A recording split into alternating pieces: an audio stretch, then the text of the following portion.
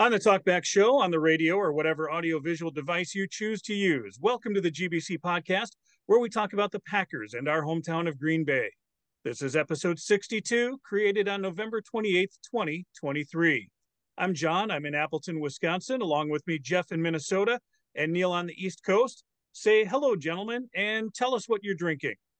Hello, gentlemen. In the spirit of the season, tonight I'm drinking from Loose Line Brewery Black Friday Imperial Stout.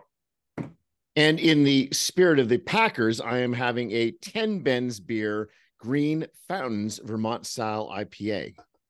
And in the spirit of nothing more than I bought the right ingredients, I made a Mai Tai. You can find us on YouTube and Twitter at Green Bay Chat and Facebook at the GBC Podcast, Green Bay Chat.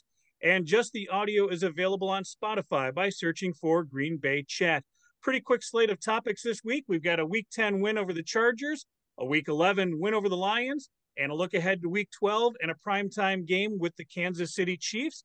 Now, you guys, the last time that we talked, this team had just lost in Pittsburgh to drop to 3-6 on the season. It was a tough loss coming off the home win against the Rams. The game in Pittsburgh was another game, just like at Las Vegas and at Denver, that the Packers were never really out of the game. They had chances to win. This was a team that was ailing. They needed some way to cure this season and get it headed in the right direction. In the last two games, that's exactly what happened. A home win against the LA Chargers and then a statement game on the road in a short week on Thanksgiving Day in front of a national television crowd against the division-leading Detroit Lions with multitudes of players appearing on the final injury report. Not only was it back-to-back wins that brought the team to a 5-6 record, but it was easily Jordan Love's two best games of his career. Neil, give me those two game statistics because they're beautiful. Jordan Love over those two games, 49 of 72, 590 yards, 8.2 yards per attempt, 5 touchdowns, 0 interceptions. A beautiful pair of games. And even outside of those two games, it's a beautiful 4-game stretch. If you go back to that Rams game, and again, as I mentioned with Pittsburgh, Neil, you were at the game. We talked about it last time. Never really out of the game, and not a terrible game for Jordan Love and the Packers either. This team has put something together over the last 4-game stretch, and it is what they need. Teams that peak early, they're on the wayside right now. I would rather peak late, and that is exactly what this young team is doing. Jeff, the growing pains, let's hope that we've gotten past them, right? I certainly hope so. For Jordan Love to finally get a 300-yard game for the first time in, over a year, right? First time for any Packers quarterback since December of 2021 against the Ravens, another game that I was at, but that seems like a long time ago. Long time. Yes, got off the schneid there, got the monkey off his back, whatever you want to call it. He gets his 300-yard game, but I'm talking, and my encouragement here, Packers seem to be trending up. They've had their issues. They continue to have some issues, but the Bears and the Vikings, okay, those are two teams that don't appear to be trending up exactly. And I'll just kind of leave it at that. Amazingly, all three of us watched that game last night and survived it even. Purposefully, we watched that. We weren't forced to watch the game last night, but it was sort of like a train wreck, right? You just kind of like, how is this going to end? With the Bears winning for the first time in 30 years without scoring any touchdowns. Anyway, those two teams, not so much trending up. Packers really learning this is a good time of year. And Matt LaFleur in December, he hasn't lost in this. He has zero losses, right? 15-0 for Matt LaFleur in December so far. I don't think that streak is going to last this year, but nonetheless, his teams tend to do better at the end of the year. Yes, definitely encouraging. And I just want to take a moment and try not to sprain something, but I do want to mention that I did correctly pick the Detroit game. Packers over Detroit on prime time. This is exactly what I was hoping they would do. Do you want to tell us how your fantasy team did too, Jeff? But to be fair, Jeff in the preview said, this is where a young team is going to respond. This is where they're going to have that resiliency that a more experienced team, will say euphemistically, is not going to be able to have that quick spring back. And Jeff, you are correct. And yes, you may have a sprained rotator cuff from patting back too much, but nonetheless, you did call that game entirely correctly at the beginning of the year. Even a blind squirrel gets a nut every once in a while. But no, that's what I was hoping for. And hopefully that will continue after Kansas City. We don't want to call it a cakewalk, but boy, it sure looks pretty nice. We'll talk about that next week. But let's go back to week 10, because when we talk about games on paper and how we predicted them, we had expectations of this Chargers team being much better. And I think a lot of people did. And they have really been flat this season. They were flat against Green Bay. They were flat again last week. But that win at home, gold package game, Packers over Chargers, that really was a nice day in Green Bay. And Neil, what were the numbers on that game? Let's just start out with Jordan Love, 27 of 40, 322 yards, 8.1 yards per attempt, 2 touchdowns, 0 interceptions. He was sacked 3 times, twice by Khalil Mack, and it was not a dominating performance by the Packers by any stretch of the imagination, but there were a lot of really good performances in that game, starting with Jaden Reed with a touchdown run on a trick play that Jeff had disparaged last week's podcast, and also getting closer and closer to that 100-yard receiving game. Dontavian Wicks, 3 receptions for 91 yards. Dobbs over 50 yards, 5 receptions, 53 yards for a touchdown. Reed, 46 yards, continuing on this theme of spreading the ball around and getting the ball to all of our young receivers. And the receivers overall, we had 10 different receivers who caught a ball in that game. That distribution was central to our success. And also on defense, we have to call out Jonathan Owens with eight tackles, Devondre Campbell with 7 tackles, Nixon Nkoye with 7. And overall, it was a game where we did enough to win. And most importantly, Jordan Love had a fourth quarter comeback victory. That fourth quarter comeback drive was central to the game. And you could take a look at it from the other side, that the Chargers. So I like Scott Kaczmar as a writer. He likes to use the phrase chargering for what the Chargers do, where they put up really good offense and then, well, don't exactly do the same thing on defense. And the Clippers are going to clipper, and the Clippers very much clippered in that game. I think the most important element of that game is we got lucky. We obviously played well, but if we don't get lucky with all of the drops that the Clippers had in that game, we don't win that game. Justin Herbert had a very good game, threw for 260 yards, 2 touchdowns, no interceptions. He ran 8 times for 73 yards. And I think that was the most disconcerting thing from the defense's perspective in that game, is how many times, and it was at least 4 times by my count, that Justin Herbert ran for a first down when it looked like we had him cornered. But nonetheless, we overcame all of those elements. We got lucky as far as the drops are concerned. We got unlucky in a lot of games earlier this year. As we said last week, our point differential going into this game was only -3, which is not what you expect for a 3-6 team. We overcame that finally. We got the luck and the breaks going in our favor this game. We did the things we needed to do. It wasn't just purely that we had luck. The Packers on offense and on defense did the things that they needed to do. We won the game, taking advantage of those breaks. Was it maybe a little Lambeau mystique or something? I mean, the weather was perfect, so the weather didn't factor in at all. But, you know, the sun was a little funky. I don't know. To see Keenan Allen, like, literally get hit in the chest with the pass and drop on the goal line, stuff like that, I don't know what was afoot. I'll take it. You know, like you said, luck did play a big factor here. So, Jeff, I think Lambeau mystique is something that comes to play, but I think there is still an element of a team that plays and lives their entire life in 80-degree weather. And yes, it was low 40s, which we wouldn't consider bad weather, but I think that I would like to play Los Angeles teams in Lambeau Field every November and December for the rest of all eternity, because there's clearly something mentally that gets into them that causes them to not play at the level that they're capable of. I will more than take that. And I think that the drops in part were more a matter of mind over matter, and mind over matter in a negative sense, where the fact that it wasn't perfect weather for somebody from sunny Southern California that got to the plays not being perfect for them. The other thing of note was that some of the players, the offensive players especially, were slipping. Now, this is interesting because, again, it was a dry day. It was, you know, it wasn't raining or anything like that. The Austin Eckler almost butt fumble deep in Packers territory there, where he like literally just, you know, ended up on his back, got up and, you know, ended up fumbling the ball. That was a huge turning point in the game. Great awareness and, you know, great for the defense to watch a normally fleet-footed, sure-handed running back fall on his ass, without being touched. But again, we'll take it. I don't know what it was, but you know what? It was a victory. And globally, the numbers were very even between the two teams. So the Packers had an advantage in first downs, 23-17.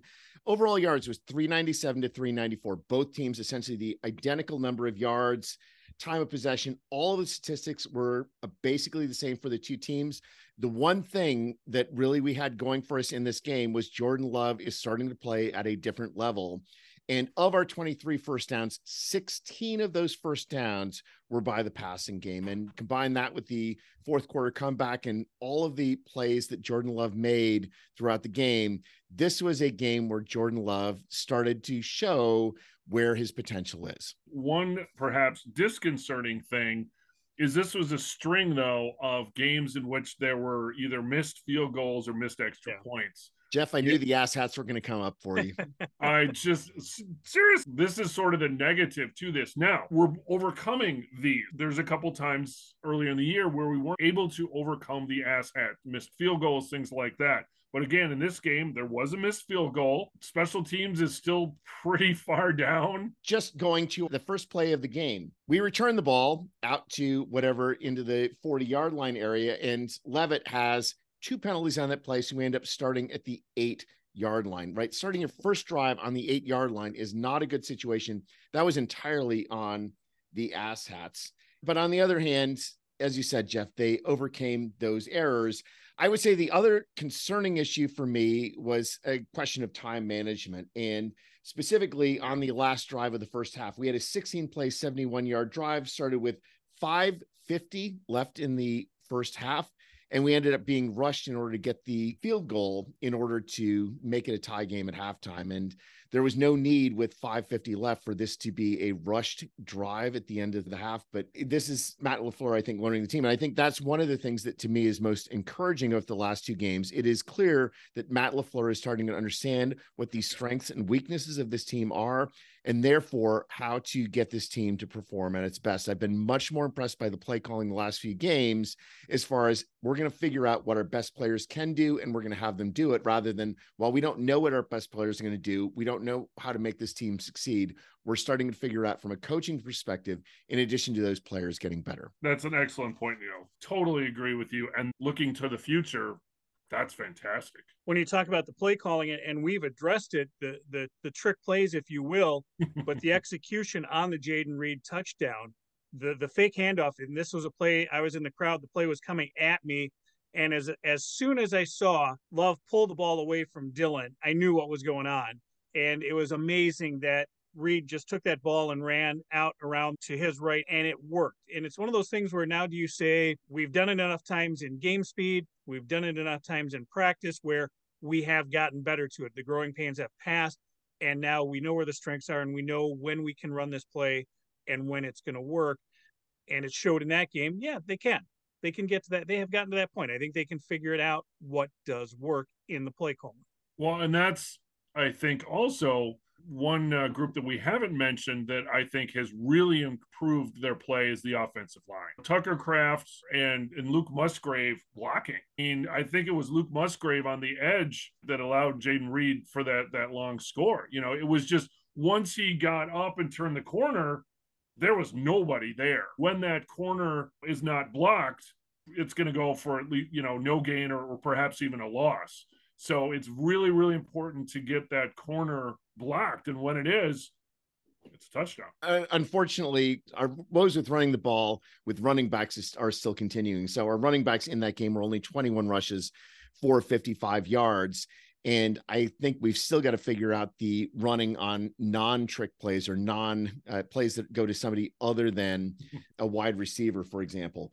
Now, there were other encouraging elements in the game. And I think looking at beyond our fourth quarter comeback drive to take the lead, Rashawn Gary with a 10-yard sack that squelched the second to last drive of the Clippers was certainly a central component. And obviously Gary had a huge game against the Lions as well. But the other thing, though, that looked very familiar to me as a Packers fan from the 90s, though, is Matt LaFleur seems to have very much taken the Mike Holmgren approach to playing in the second half of the lead, and that we're going to just try to hold on for dear life. We're going to be extremely conservative, and it worked against the Clippers. It worked against the Lions. I was never comfortable with that in the 90s. I think we could have a little bit more killer instinct, but nonetheless, it worked. We won 2 games. John, when we had the preview in the last week's episode, said it might be 2 tough weeks for Packers fans. And indeed, we could have been 3-8 at this point. Instead, we are 5-6, and we're 5-6 because that team played well on offense, on defense, and even on special teams. And the numbers, Neil, overall were great on that game, but really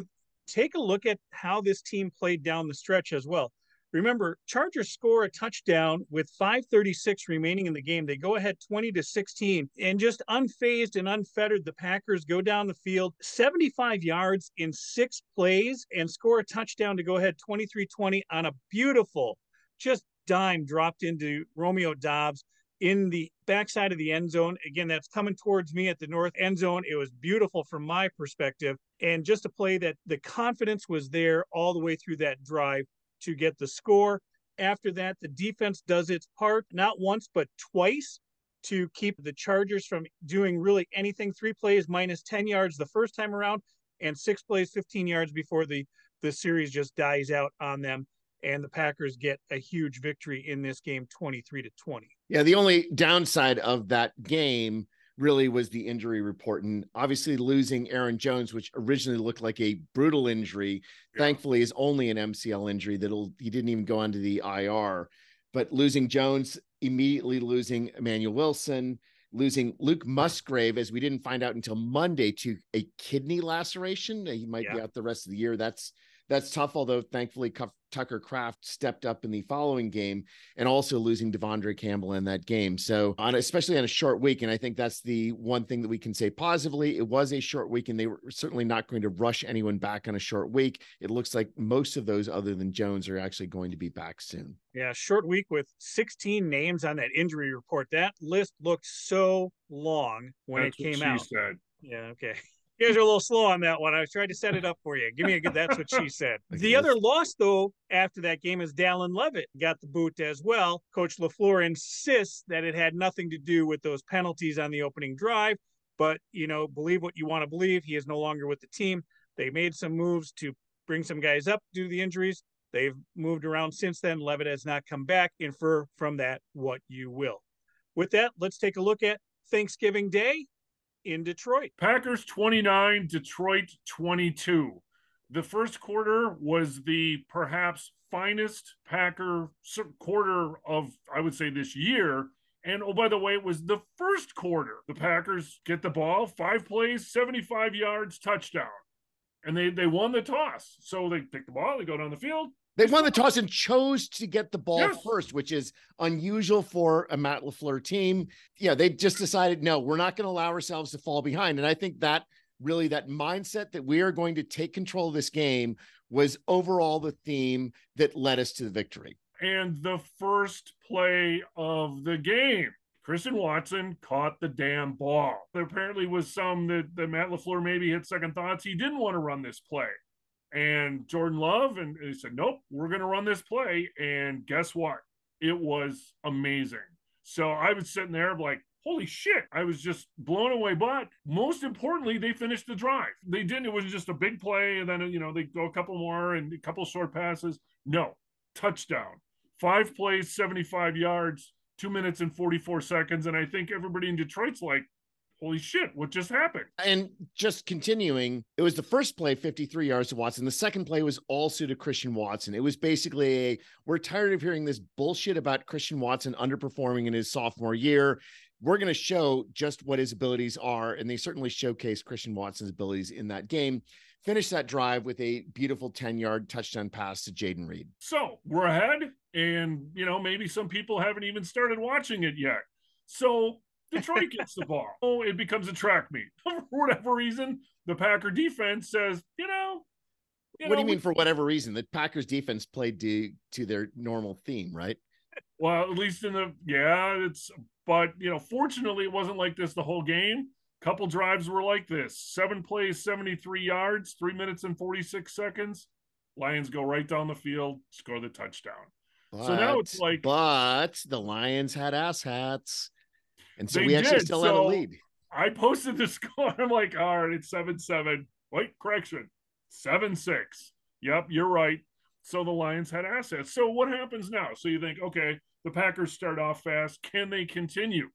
Well, the answer is yes. A 10-play, 75-yard drive immediately afterwards that ends with a beautiful Tucker Kraft touchdown pass. Also included very important passes on third down to Christian Watson and a run for Jaden Reed, much to Jeff's chagrin. It's clear that our team had an aggressive mindset going into this game. It's like, okay, they have usurped us as the team to beat in the North, and we're going to punch them in the jaw and see how they respond. We're going to be the aggressors, and that aggressive strategy worked. It was a very good first two drives for the Packers. Detroit gets the ball back, and it got even better for the Packers then. After these two touchdowns are scored, and there's a defensive touchdown. Shades of San Francisco, 1995, the San Francisco Packer playoff game.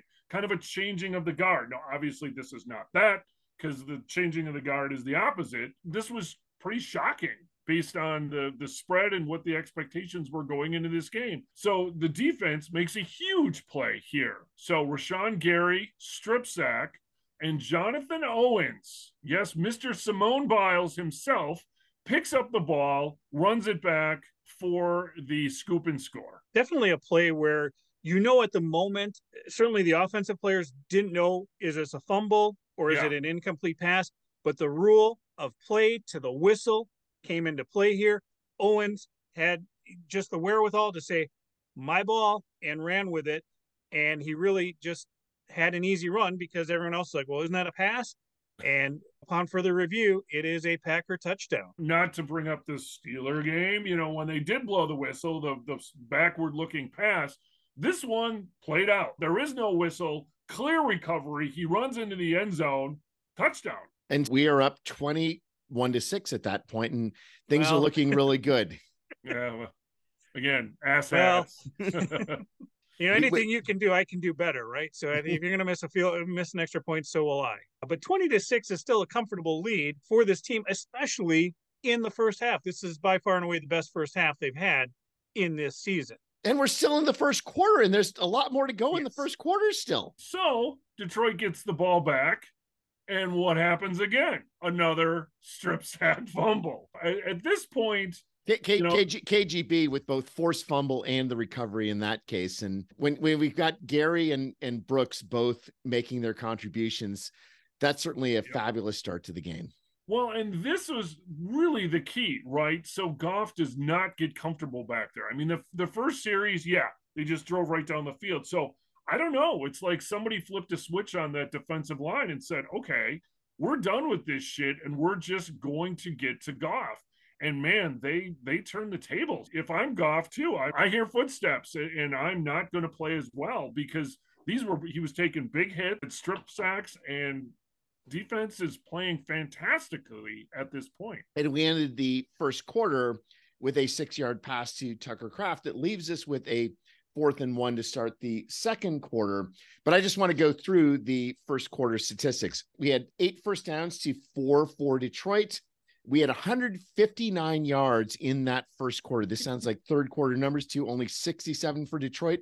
Jordan Love, 9 of 10 for 130 yards, 2 touchdowns, no interceptions, a perfect 158.3 quarterback rating in that first quarter. We also had 9:26 possession to only a little over 5 minutes for Detroit. You could not have asked for a better first quarter for those Packers. Unfortunately, those 15 minutes ended, and then it was hanging on for dear life the rest of the game, starting with immediately that first play of the second quarter, where we went for it on 4th and 1 and did not convert. Unless your team is the Philadelphia Eagles and you've got the brotherly shove or the tush push or whatever, these 4th and 1s have been really problematic for the Packers. They haven't been able to figure out either a blocking scheme or something to almost, I don't say guarantee, but certainly I was on pins and needles, like what is going to happen here? And sure enough. Yeah, I mean, I think this goes back to some things that we talked about, though, in previous episodes, that the Packers I don't think are scheming well for these short conversion plays either. The Packers actually only went 2 tight ends on 25% of the plays in this game, and their from my accounting, was no play in which the Packers put 6 linemen on the field, whereas the Lions had at least 6 different plays where they had 6 offensive linemen on the field. And you've got to plan differently for these 4th and short. And I just don't think that we're doing the best things we can for success. The first quarter, we ended up winning that quarter 20-6 as far as the points are concerned. And we were deep into Detroit territory at the end of the first quarter. And, that was certainly our heyday as far as the game was concerned. The second quarter was very much a back and forth affair, a number of drives. Both teams had a number of 8 to 9 play drives.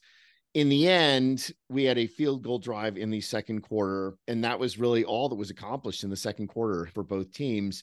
Overall, the second quarter, only 5 first downs for Green Bay to 4 for Detroit, 88 to 79 yards. So essentially even as far as the second quarter. Love 6 of 10 for 59 yards. One thing I will note for the Packers in the first half is that all 6 of our first half drives got into Detroit territory. But unfortunately, 3 of those drives that got into Detroit territory in the first half resulted in 0 points. And I think that is one of my themes as far as the game is concerned, is the missed opportunities. Yes, we won.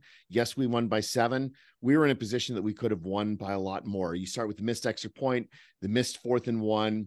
We got to the Detroit 46 in the second quarter and punted on a 4th and 6. And then the missed field goal to end the second quarter, to end the half, right? Right. And then, although the missed field goal at least was a 63-yard missed field goal. So I don't feel quite as bad as that. I mean, I actually am kind of impressed that we were able to move the ball as well as we did with the 5 seconds that we had. The fact that we were able to hold Detroit to not scoring at the end of the first half was certainly a victory as far as I'm concerned, and absolutely being had by 17 points at halftime was a good thing, even though we were starting to show a little bit of cracks, a little bit loss of our bravado that we had in the first quarter. We still had a 17-point lead, and the hope was we were going to be able to hold that lead against an offense that certainly had the ability to really turn it on. And in the end, they actually turned it on, but thankfully a little bit too late. It's a shitty feeling where you're sitting there watching this team and you're saying the other shoe is going to drop and this isn't going to last. And I hate that feeling, but it was there. And I have to say, I'm thankful that this team did what it had to do to go through.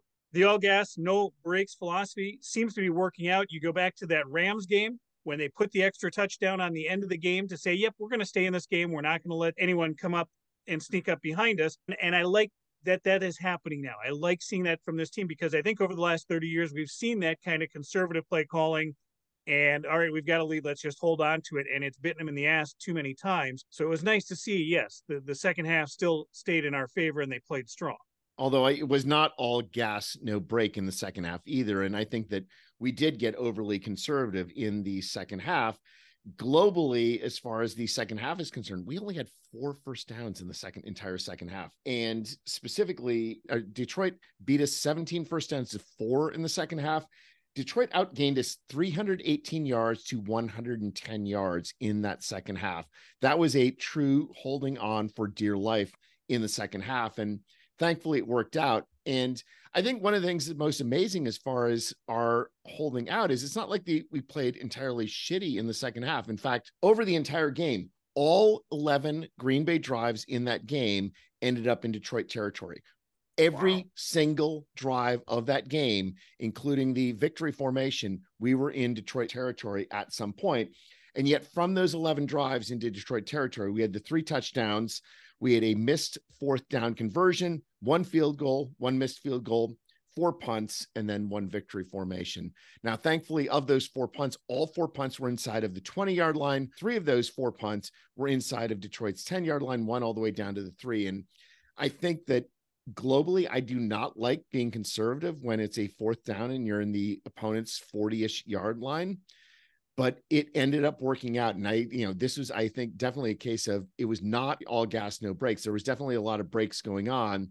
And thankfully, the conservative approach actually worked out, because you could see a slightly different situation in which that did not work. On the flip side of that coin, obviously, is Detroit, with their foot slammed to the floor, going for it, and not making these 4th downs. Is it Detroit?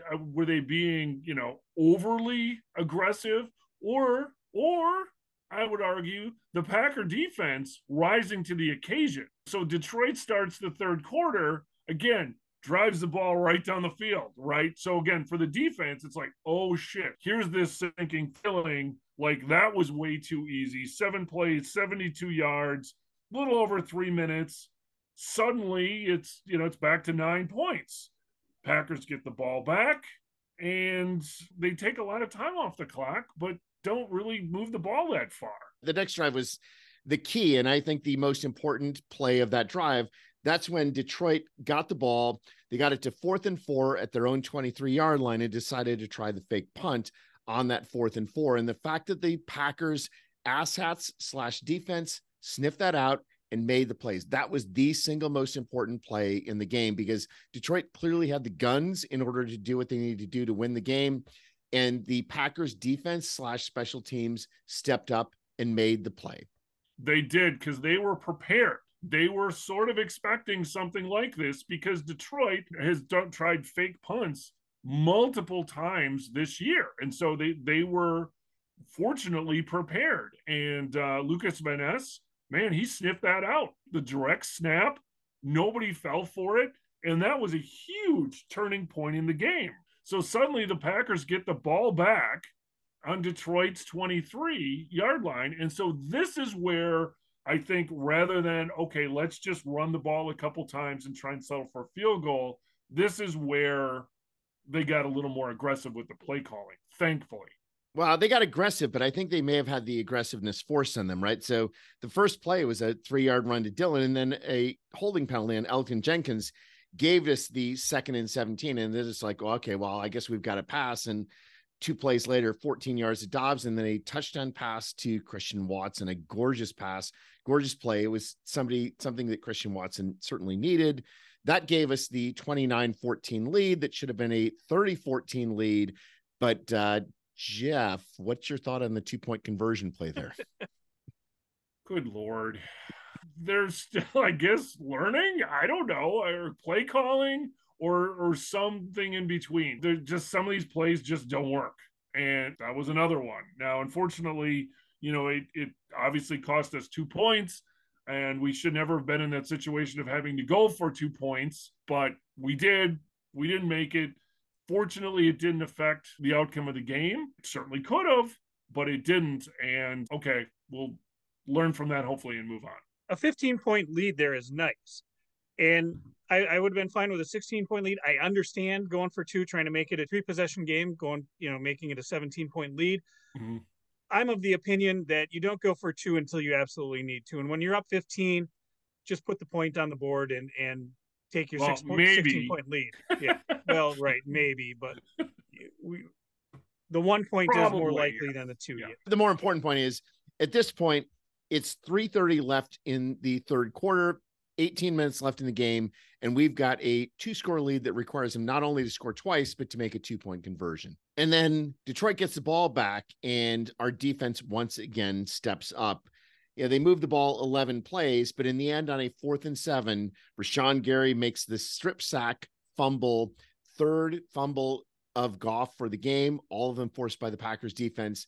That was a critical moment as far as the game is concerned. And it was Gary just having a huge game back at Ford Field, where a year prior, he was injured. And so, we probably saw afterwards the special game ball that he was given. But I mean, he just really had an impact on this game. And frankly, well, that's what he got paid for, right? Earlier this year when his contract got re-upped. But he really showed up for this game, was really a force, a disruptive force. 2 strip sacks with fumbles. It was just, fantastic. And obviously one of them, as we said, returned for a touchdown.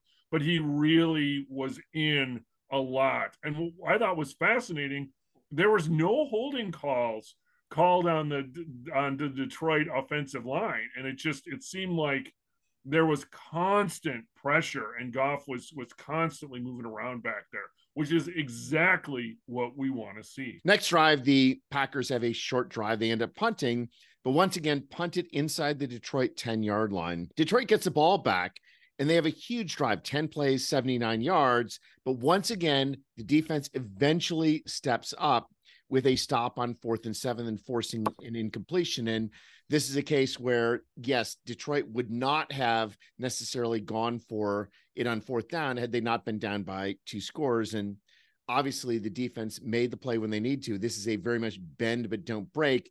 I would argue that they damn near broke, but thankfully they made the plays they needed to in the end. And I would have liked to have seen the Packers here score, go up, have a nice sustained drive. And it was a decent drive. I mean, like you said, they got into Detroit territory, but ultimately, take 4 minutes off the clock, but ultimately punt the ball again. Yeah. And then we got the ball back after that drive, and it was very much a conservative drive with a whole bunch of plays by Dillon, other than a really critical run, 37-yard run by Jordan Love. And that was arguably the most important play for the Packers in the second half, was actually that 37-yard run by Love that actually got us out of deep territory, that gave us a few more minutes of clock that were taken off, and finally ended up reducing the clock time available for Detroit.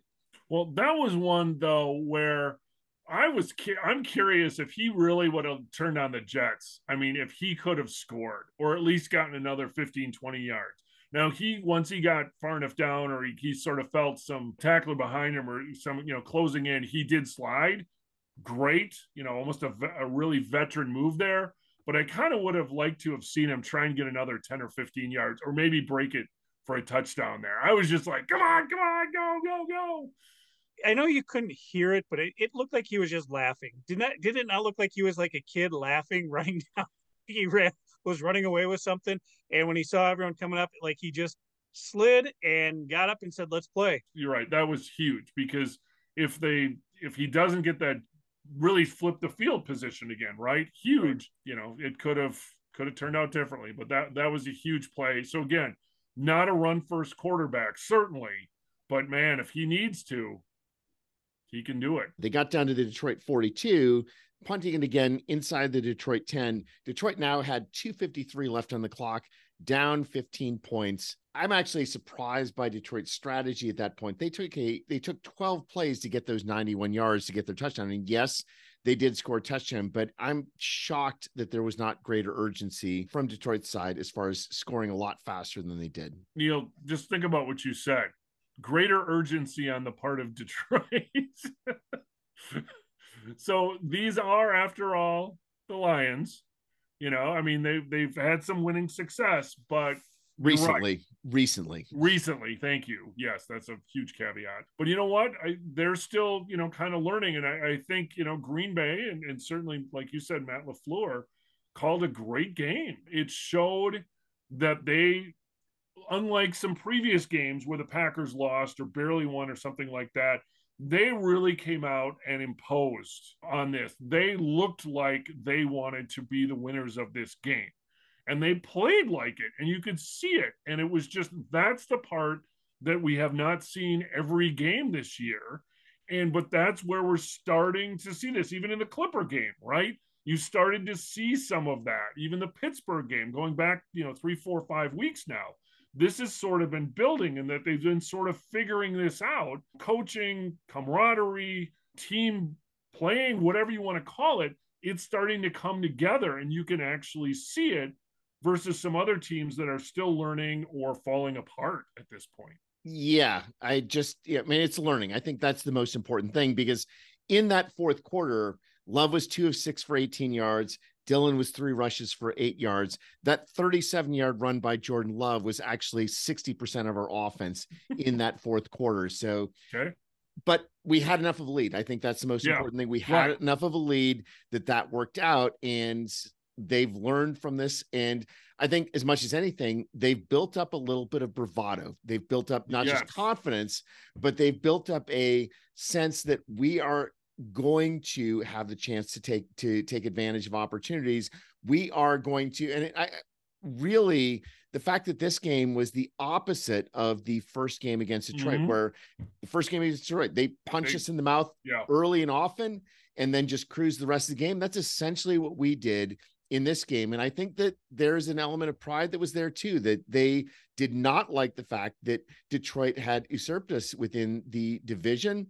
And they're saying that we are going to try to take control. We may not be the alpha dog in the division yet, but you're not going to have it uncontested. I totally agree with you, Neil. And it's great to see that they actually did something about it.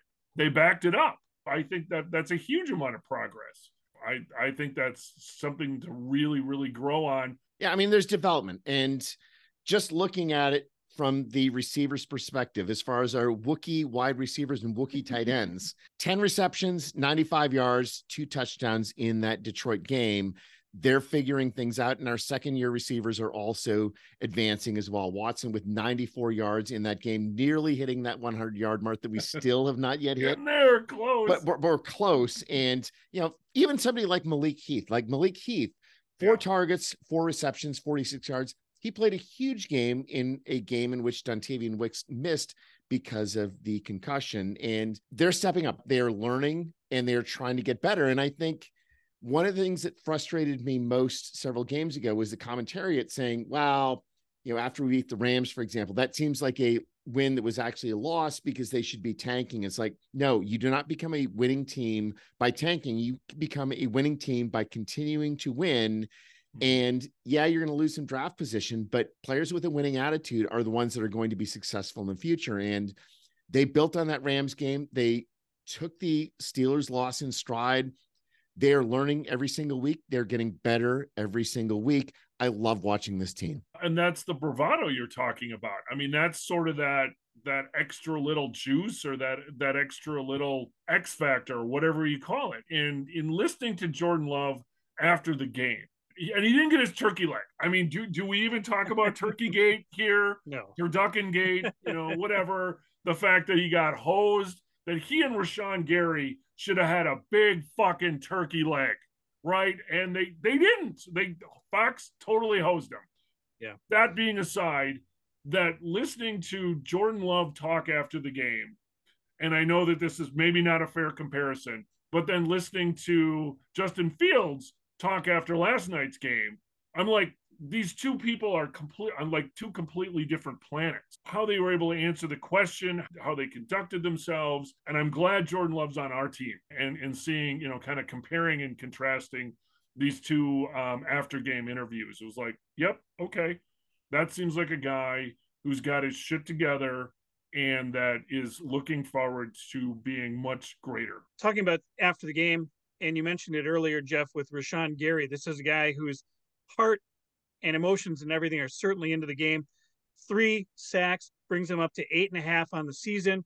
He's on pace for 13. If he can bump that to 13.5 or higher for the season, he's going to get his name in the media guide for, most sacks in a season for a player. He has become the first-round draft pick, dominating player that we have expected him to become.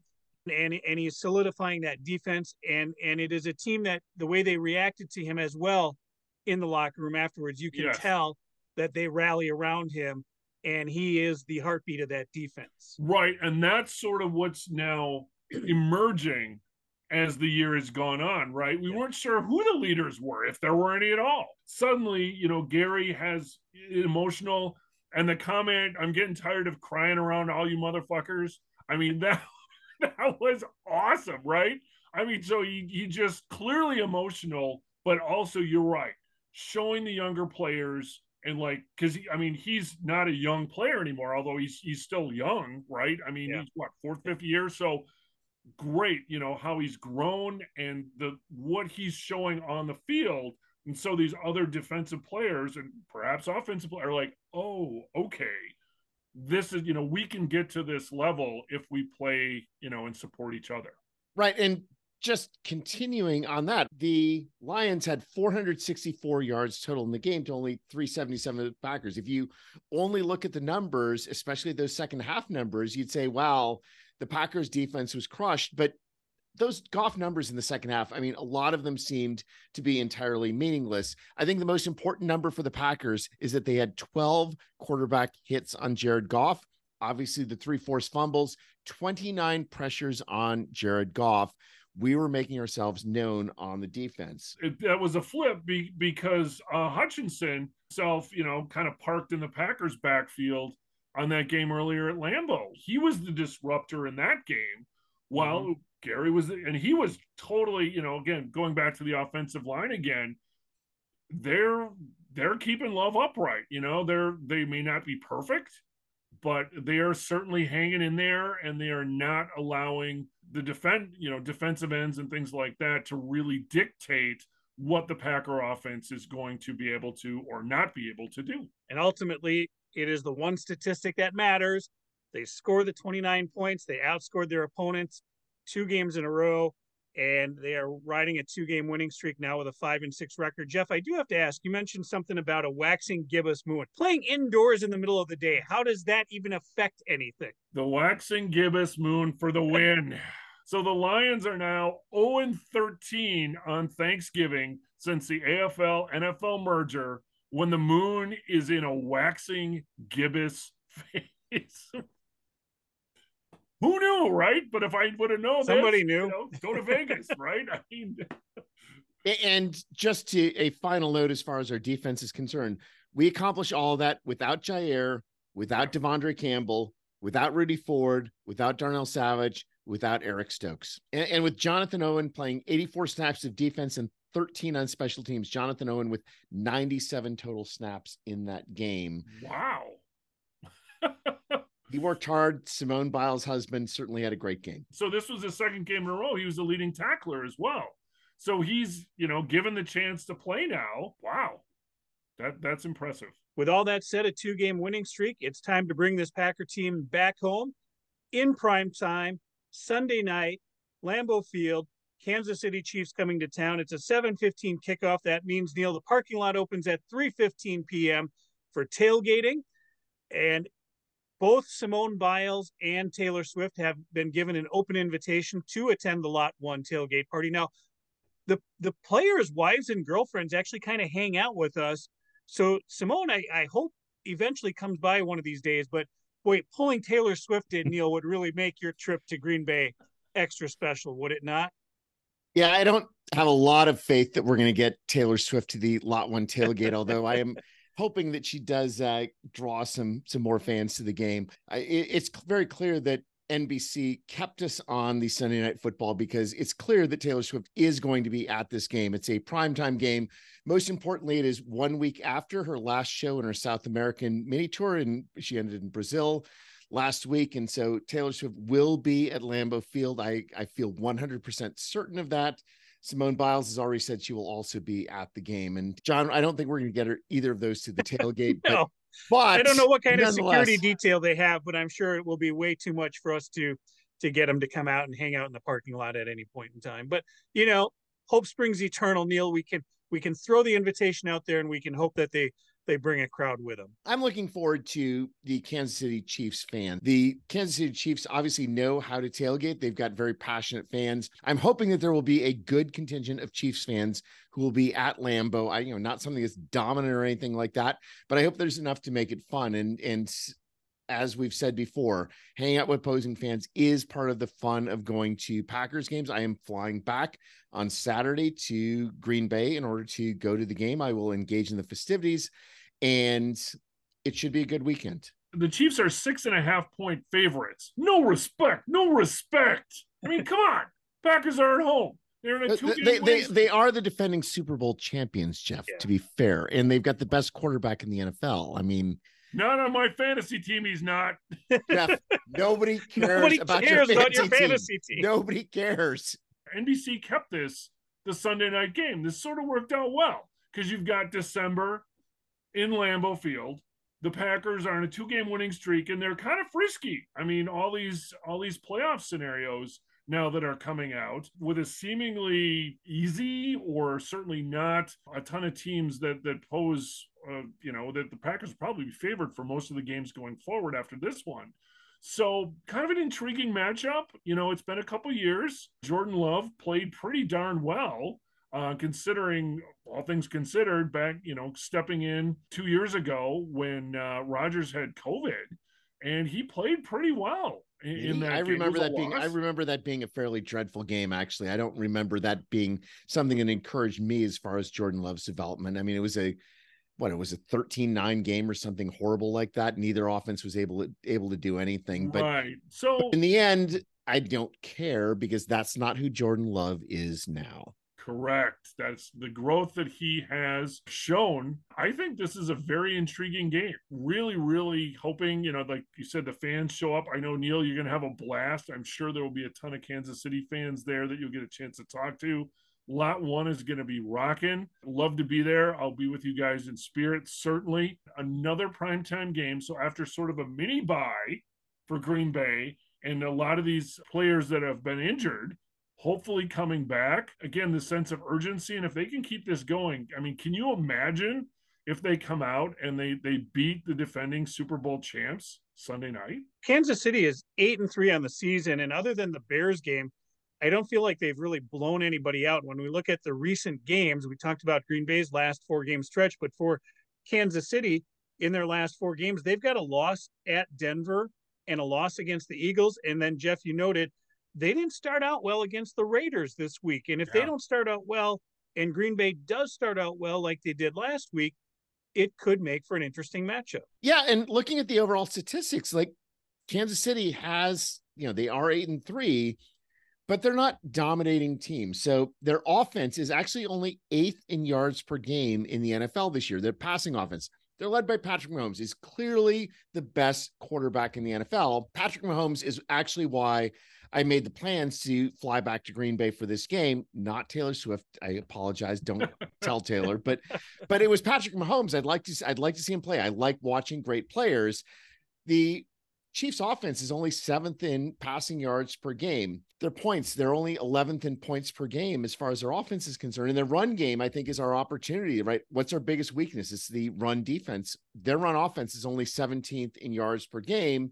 And I think we've got to hope that Andy Reid is going to once again forget about running the ball. Not that I really want Patrick Mahomes to be going pass happy, but I'd rather not be shredded by their running game. And the running game is not actually great. I mean, it's very league average. Now, one of the things that's surprising about Kansas City this year is their strength on the defense. Their defense is 4th overall in yards per game, 4th in yards per game against the pass, 19th in yards per game against the run. So maybe there's our opportunity on our offenses to go against their run defense, 3rd in points allowed per game. So they have a very stout team, but they've at least got, I wouldn't say weaknesses, but they've got opportunities that are going to give our team a chance. But also our statistics are very middling on both offense and defense, but our statistics are based on the entire year, and our team is better than it was at the beginning of the year. Our team is better than it was in the middle of the year. And with Dontavian Wicks coming back on offense, and most importantly on defense, Jair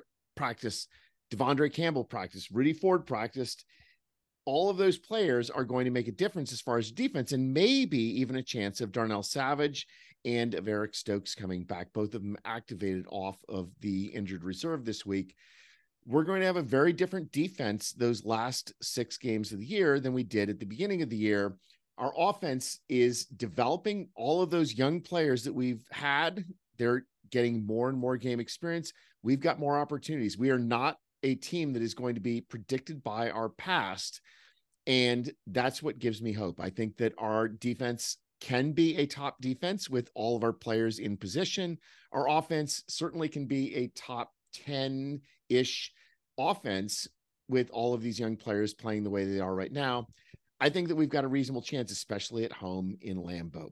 One other element as far as comparing Patrick Mahomes and Jordan Love. Patrick Mahomes has 2,917 yards, 21 touchdowns, 9 interceptions. Jordan Love is not that far behind, 2,599 yards. It's only 300 yards behind, 19 touchdowns, 10 interceptions. Those statistics for those two quarterbacks are not wildly different. I'd say the biggest thing that we have to worry about and the biggest thing that we need to look at as far as our defense is concerned, Patrick Mahomes has only been sacked 14 times all year. That is by far the fewest sacks among starting quarterbacks in the NFL.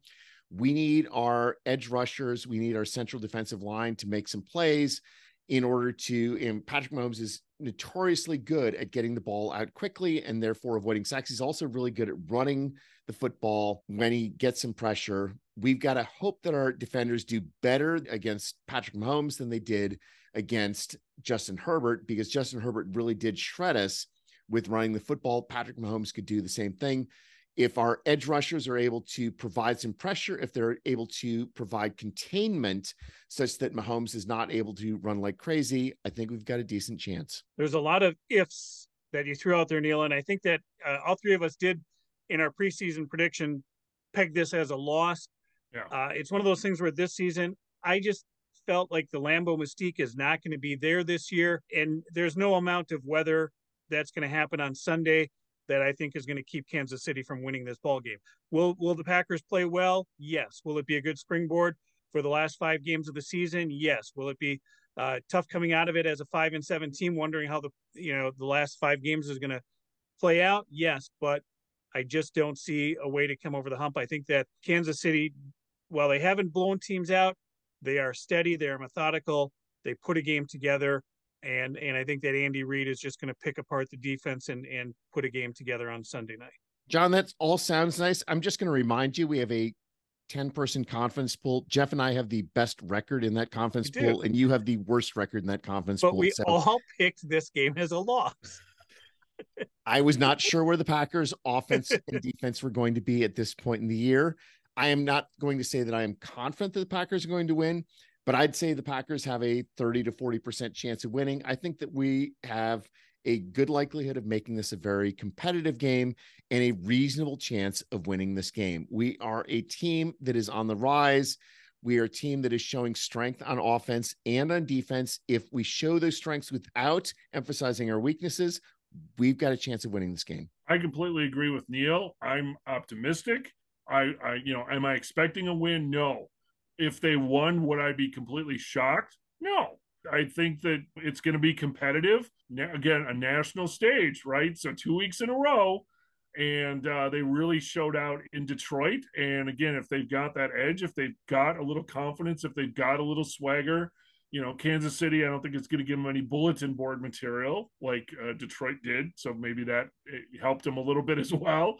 But no, I'm looking forward to 2 good quality teams playing the Sunday night game and being praised or being, picked apart accordingly based on what happens. I mean, it's going to be the glow of the national spotlight, and all the warts are going to be showing, or all the specialness is going to be showing. And I'm hoping the asshats don't factor in here. There's room for improvement here, at least on the kicking side. We'll see. Again, if we're competitive against the defending Super Bowl champions, that will be a key for growth. And do you want our statistic that should be the most positive? Kansas City is 23rd in the NFL in turnover ratio at -5 on the year. We're actually even at 0, right at 16th on the year. So theirs is a defense that is not forcing a lot of turnovers. Obviously, Patrick Mahomes is not creating a lot of turnovers either, but we've got our opportunities, and don't make mistakes. Force them to make mistakes, hopefully at least one. You're not expecting Patrick Mahomes to make many, but take your opportunity, take your chances, and I feel good about this team. Yep, and hopefully we can get a little Lambeau mystique in this one. Come on, John. We had it to both Los Angeles teams, John. Your Lambeau mystique argument has kind of failed this year, so I think that maybe we've got a chance. I don't think if I were to force to bet straight up, I would bet on Kansas City because I bet based on money, not based on emotion. But I feel that we've got a chance. Well, and here's the other thing. The fans are going to bring it, right? It's a Sunday night game. So tailgating is going to start, and I think it's going to be super loud. I mean, certainly the fans are going to be energized. And I think that, that could be an X factor here as well. They're going to be loud. And John, hopefully you'll make it in the game as well. I might go in, right? Well, there's no doubt. There's always something electric about the night game, the primetime game, whether it's Monday night, Sunday night, Thursday night, doesn't matter. There's a different feel under the lights at night than the noon game under the sun. And the all too early weather forecast now, Neil, it's going to be a high of 38 on Sunday. But remember, this game is after sunset.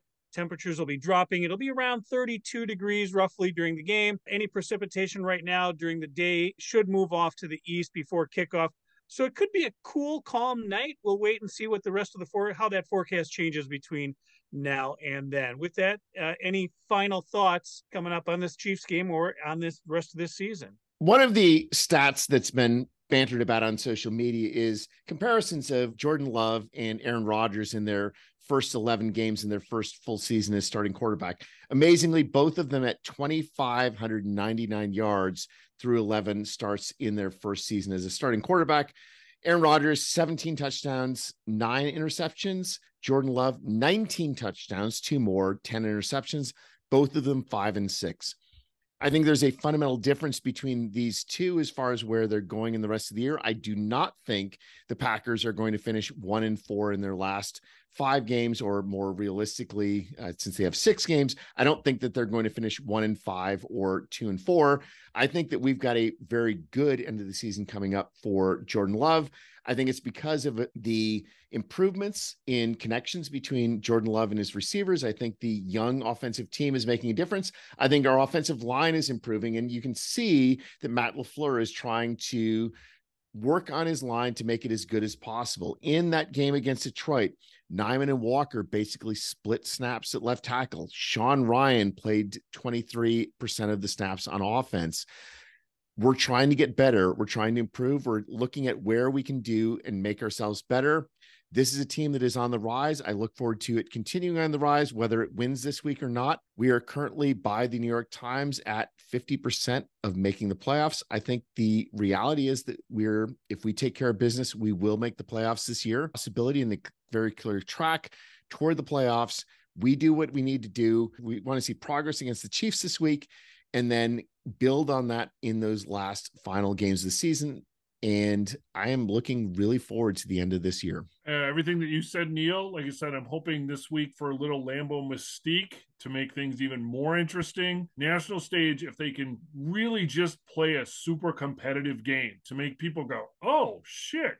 Well, this is a rookie starting quarterback, essentially. Look what they're able to do. And I think that will go a long way, not only for the Packers to close out the season, but also the mindset of other teams to go, oh, this is not some team that's just mailing it in, that's looking for draft choices, that they're seriously competing for not only a playoff spot, but for respect, and they said, we said it before, the team is on the rise, and just keep making progress forward. Keep it exciting. Because as a fan, it's sure as hell a lot more interesting and fun to watch a competitive, fun team, even if they don't win every single game, to see that progress every single week. And, he's doing things. That one touchdown, the first touchdown pass, Love is doing these. Holy shit, did you see that kind of pass? And that's the kind of, it's not Favre necessarily, but just he's showing them this maturity and this willingness, but this calmness and professionalism to hopefully bring us championship, not obviously this year, let's not get ahead of ourselves here, but to continue to make this progress, to be good and to be exciting and to take over the NFC North once again. With 6 games left on the schedule, it's a good kickoff, 3 at home, 3 on the road. It's a Sunday night matchup at Lambeau Field in prime time. Neil, we'll see you in Green Bay this weekend. For the rest of you, if you're watching us on YouTube, please hit subscribe, leave a comment, find the GBC podcast at Green Bay Chat. That's all one word on Twitter, Instagram, TikTok, Snapchat, and Spotify. And we're on Facebook at the GBC podcast, Green Bay Chat. And may you fully appreciate the magnitude of your impending good fortune. Thanks for joining us. Good night. Right.